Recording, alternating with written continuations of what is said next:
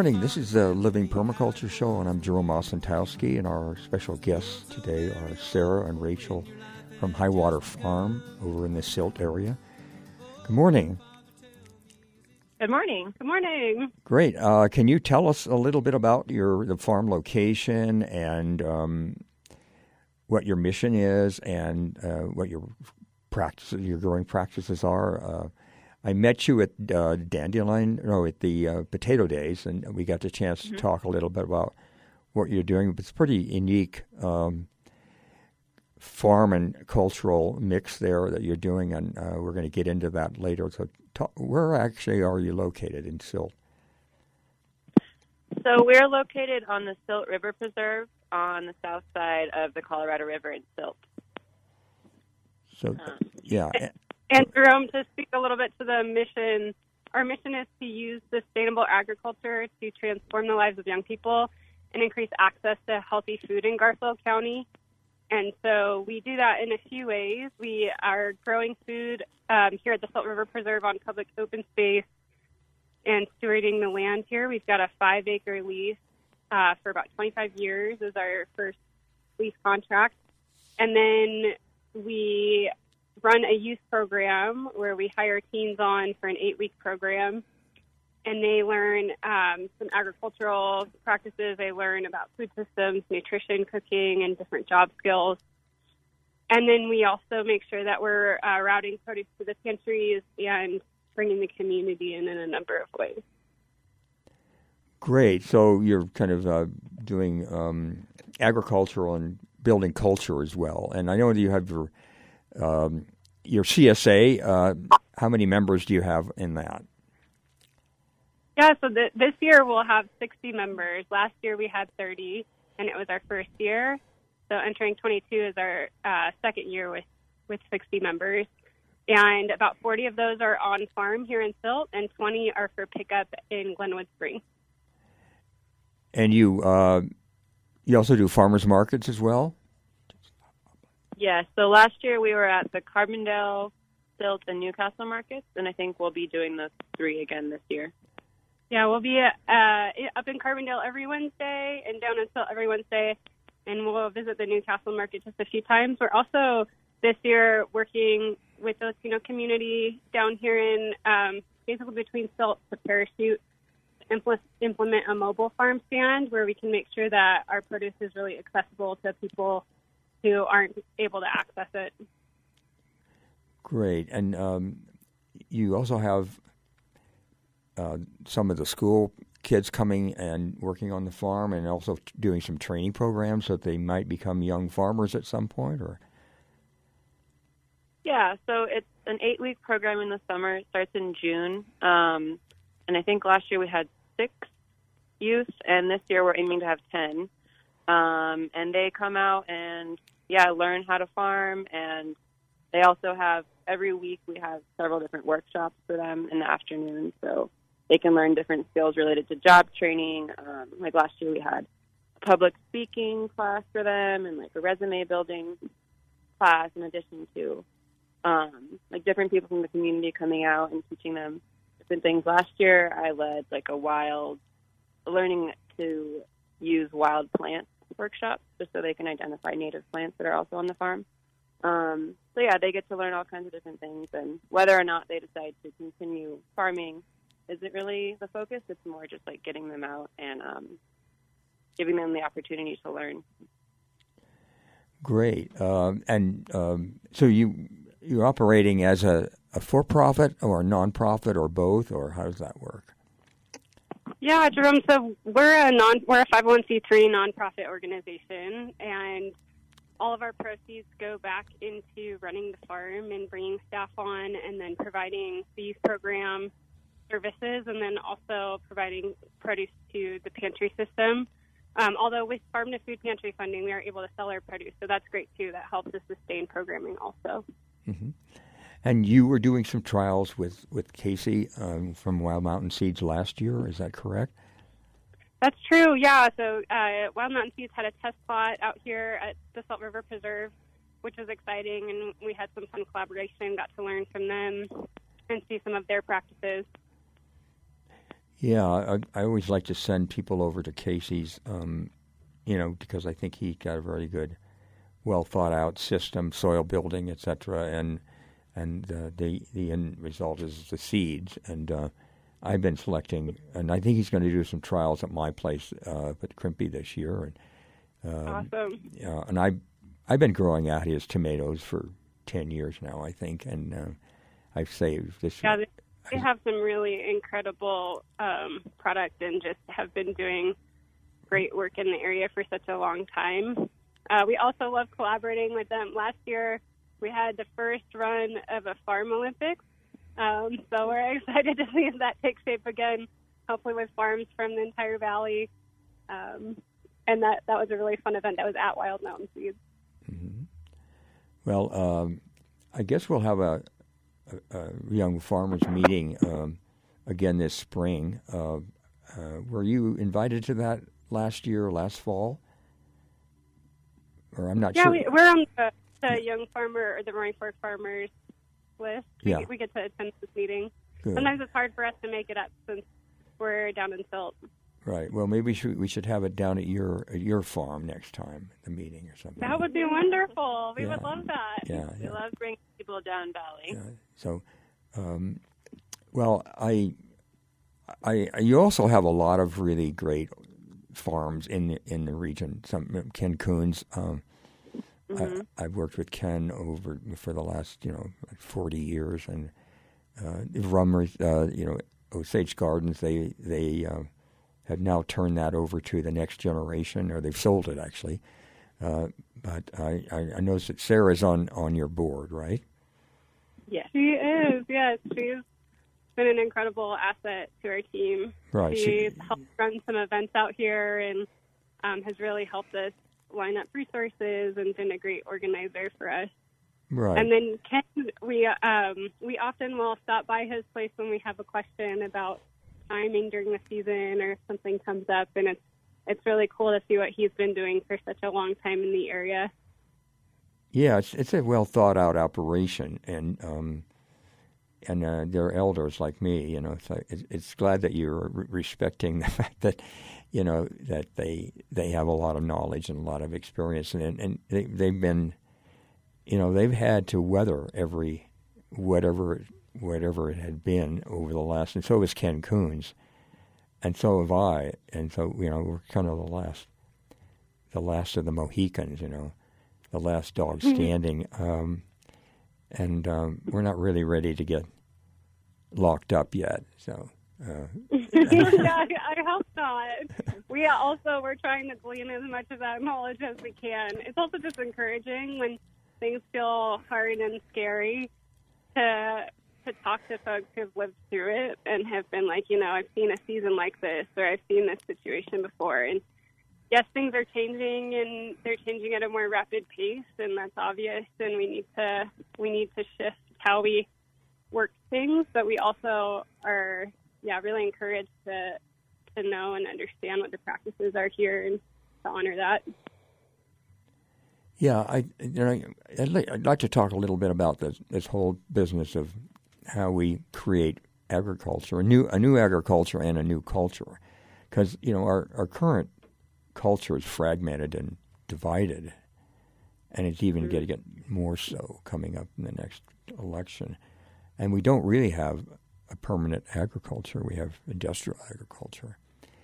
So the stuff that you're doing there, and the other farms are in the valley, and what we've been doing at Crimpy kind of leads down a different path, and everyone has a different formula that they're working with. And I love that, and we, I think that's something that we're really excited about. Is out here we're really able to say that we use agriculture and growing food as this platform to bring different parts of the community together, because it doesn't really matter who you are or what you believe. Like, at the end of the day, we need to eat and we need each other, and if we can focus on that when we're in this beautiful space, it really does make a difference, and it helps us shift our energy from that energy that kind of pulls us apart.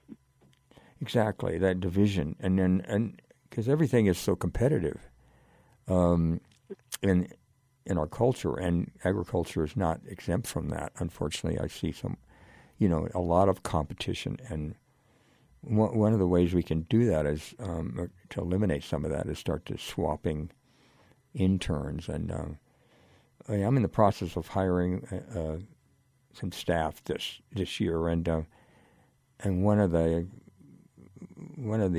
interns or one of the employees is going to be kind of a roving. She's going to be going to a different farm every week, and maybe twice, and learning from all the different farms, and then so that if you're just working on a vegetable farm and that's all you ever see, that's not a good training opportunity. I think because everyone's doing something a little differently, and I think it's important to find all of those. Find the niches and find the things that work, and then let the young farmers experience that, not just read it in a book or see a YouTube video. But if they're spending a day on a farm, they're going to be making observations. They're going to be seeing, we're doing it this way. Maybe we could do it better this way, or whatever. So yeah, something that I've really appreciated from working at Highwater. I started in the fall of 2020, and what I've appreciated that we've done is we've gone on farm tours each year.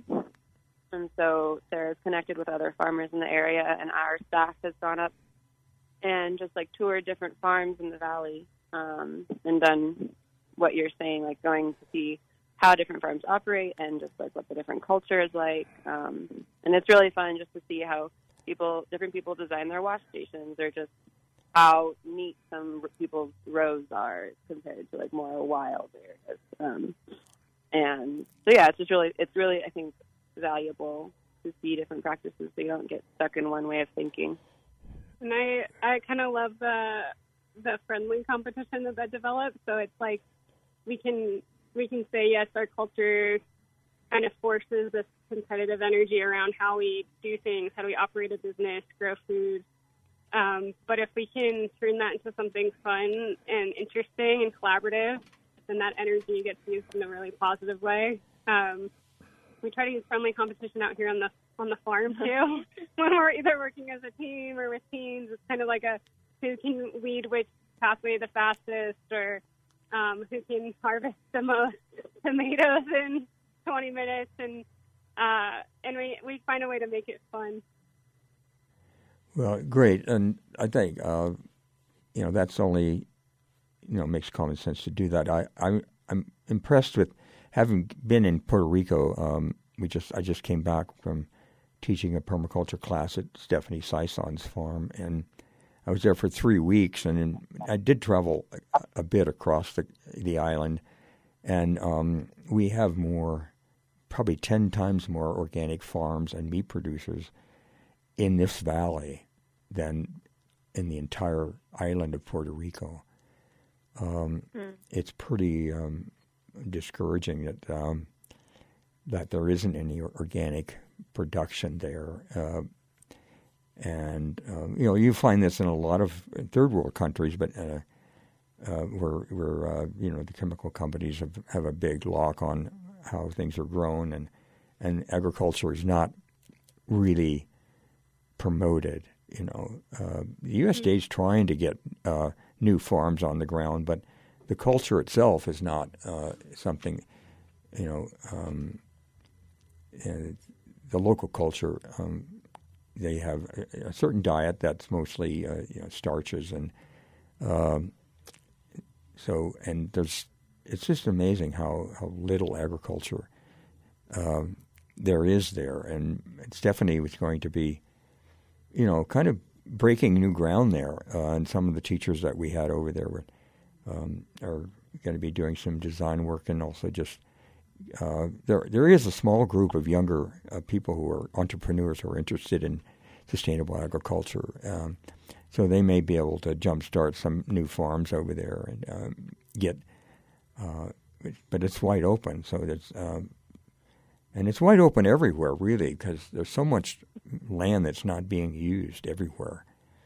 Yeah, I think that's so interesting, because it's that that piece of like, yes, there's this space and there's this need, but all the pieces coming together can be so complicated. And out here, I think the major hurdle we run into every season is water and the timing of the ditch turning on. And I can imagine there are several hurdles to jump in Puerto Rico as well. Well, what the land you have is open space land, and is it Pitkin County or is it Garfield County? Yeah, so the land that we farm on is owned by the town of Silt, and it was purchased and conserved by the town of Silt with help from Aspen Valley Land Trust. Good. I believe in 2010, and so it's now been kind of slowly being cared for and tended to. When it was first purchased by a developer, I think in 2000, the topsoil was kind of scraped and different swales around ditch lines were created for a mini golf course. And so that brought up, as you can imagine, a lot of noxious weed seed and did some damage here. And so it's being recovered now, and there's some good energy going into that with a lot of work and help from both the town of Silt and Aspen Valley Land Trust. And I mean, I hope you can make it out, Jerome, because it's a really incredible space, and we feel really lucky to be here. It's so beautiful. We have eagles that swoop down on us at this time of year when we're in the field, and when we get here, there's often herds of elk. But yeah, it's owned by the town of Silt, and it's at the Silt River Preserve. Yeah, well, so how big is the farm itself? We're operating on 1 acre, but I think we're working within a little bit. But it's a larger piece of acreage. It's a large. Yeah, so we have a 5-acre lease, and we've got 3 acres enclosed in wildlife fencing. Last year we had 1 acre cultivated, and this next year we'll have about 1.5 acres under production. And the goal is to eventually work up to having 5 acres, working at any time with 1 acre under cover crop, and so about 4 acres of vegetables. So that's like the 5 to 10 year vision.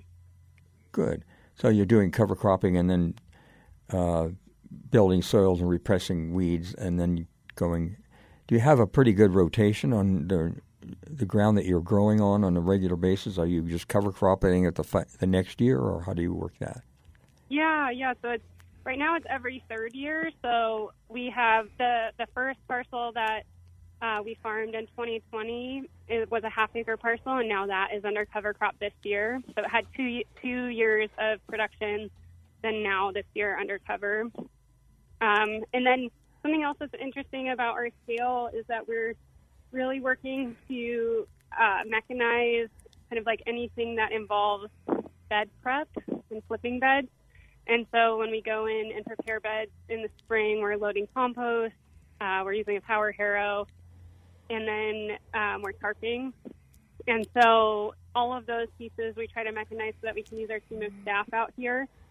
And then once we get into planting and tending to plant, and then maintaining, and then eventually harvesting, all of that is done by hand so that we can really integrate community work, integrate the teams in our program, volunteers, and then we have community events and other things to get people out as well. How many minutes?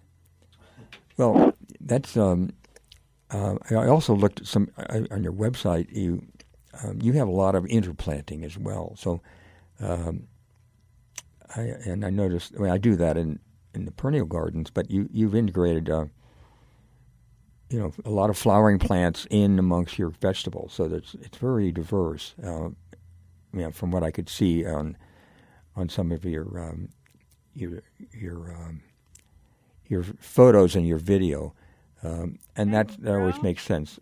Is getting a lot of pollinators and predators in there to do all the work for you as far as insect control. Yeah, that's cool to hear. I would say that is a big credit to our team, and like Rachel and we had Jess and Anna and Ellie, all the people who have contributed to this space and really worked their tails off. I actually come from a pretty conventional linear mindset, and I've done a lot of mental growing in the last couple of years of like, oh, that's right, we do need to incorporate these things, and we can maximize space and integrate these other crops that will pull in those things. So that's been a learning process for me, and I think it's really cool to hear that feedback because it is exciting to move that direction.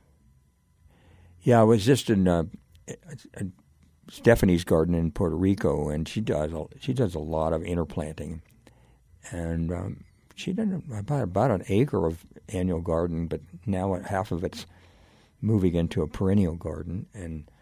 But it seems like what she'll do is take a tray, and when she runs out of that, she'll switch to something else, and so she'll interplant as well, double plant, so that when one thing's coming up, the other one's getting shaded, and then you're getting more bang for your buck, stacking time actually and space as well. So all those techniques can really add to the diversity and health of the farm, plus just give you more productivity. And it doesn't look as tidy as industrial agriculture, but tidy really never got them anywhere in the long run. So, yeah, that's great. And something that's one way that we kind of utilize that concept is because the UV is so intense here. A lot of our plants struggle with that direct sunlight, so we're able to use the shading of like tomatoes or other larger crops and kind of tuck things in. But you're right, it's a little bit messier, and sometimes that's really mentally hard for me. Yeah, and I like the way you brought in the Hispanic community and try to get more involvement and training some of the younger students out of the school to embrace agriculture as a career? Yeah, we're excited. I mean, ultimately, we really want this farm to be owned by the community and feel like it belongs to everyone. And we know that in our valley, that means that's 50% Latino. So starting it how we have, like now that we're really up and running, the work is going to be how do we make sure that we are being inclusive and giving equitable access to what we do and the food we grow. So thanks for that. And we have a lot of work to do around that also. Yeah, that's that. We're going to take a little break here, and this is a Living Permaculture Show, and I'm Jerome Wasentowski. A little some scheduling that we're going to have coming up. We actually are going to do the design shred at the Cattle Creek Ranch this weekend, so that is on. We have a full house there. We had Travis on the previous show, and so we're doing a design practicum on a 5-acre parcel up on Cattle Creek, and you might be interested in this sometime down the road. But and this is a venue that Corrine Arby and I have been working on. We did one in Montana, and so the idea is to take the group mind and come to a property and use permaculture principles and ethics to come up with a sort of impromptu, quick design of how this property should move forward in terms of how the agriculture is going to play out, how the culture is going to play out. And we're going to be doing that also in Crestone on a hot springs property and a 1,000-acre ranch, I think in June. So this is another way to basically look at design, and we are all designers basically. We've just kind of given up our power to do that work, and you're all designing your property as you move along, right? And designing your practices, right? Yeah, it's definitely a work in progress. Right, and I think what I'm learning as someone that's new to farming is just that it is like a long-term thing to see each year how things change and kind of adapting year by year. Yeah, and then on Monday we're going to have we'll be airing Stephanie Sison. I'll be recording her segment right after this one, and so next Monday we'll be talking about Puerto Rico and our experience down there doing the PDC and traveling around the island to see what was there, and also to see how the crew came in 3 weeks before and built the infrastructure in the jungle to put on the PDC class. And we had about 25 people there, from a lot of people from the Roaring Fork and Paonia were there. Not a lot, but a half a dozen or so. and then we had people from all over the world. So that'll be an interesting show, and I'm hoping to go back to Puerto Rico next winter for 2 or 3 months, and maybe. Oh, I think we should probably go with you, Jerome. We need to study some agriculture out there. Well, what we need to do is start up an agroforestry school, and I've already worked on that. So we're going to be taking people down to Puerto Rico to do, 2 or 3 months or a month of teaching in tropical agriculture. And we're going to start the school here at Crimpy and do some workshops over in Paonia and also probably with Casey. So we're going to get a dozen folks and start an agroforestry school. That's going to happen this year. So, and then we'll just have a summer or winter program in Jacksonville, and then we also have we want to do it in Puerto Rico, so people can combine a vacation down there with some agroforestry training. So. Cool, that's great. And the beaches are really nice there. It's really, really pleasant. Yeah, no kidding. What a great time of year to lay on the beach too. Well, we're going to wrap up here. Thanks for coming. Do you want to give anybody your contact information? Yes, please. So, please look up our website. It's highwaterfarm.org. And again, it's Sarah and Rachel. And so our email addresses are just Sarah@highwaterfarm.org and Rachel@highwaterfarm.org. And if anyone needs to get a hold of us, we've even got numbers and contact forms on there. And we really hope that folks look us up and make their way down here. It's a beautiful time of year to come to the area. And we still have some CSA shares available and are still also looking for applicants for the youth program. And those applications are due on April 1st. Great. Well, thanks a lot, and we'll see you folks on the next Living Permaculture Show next Monday.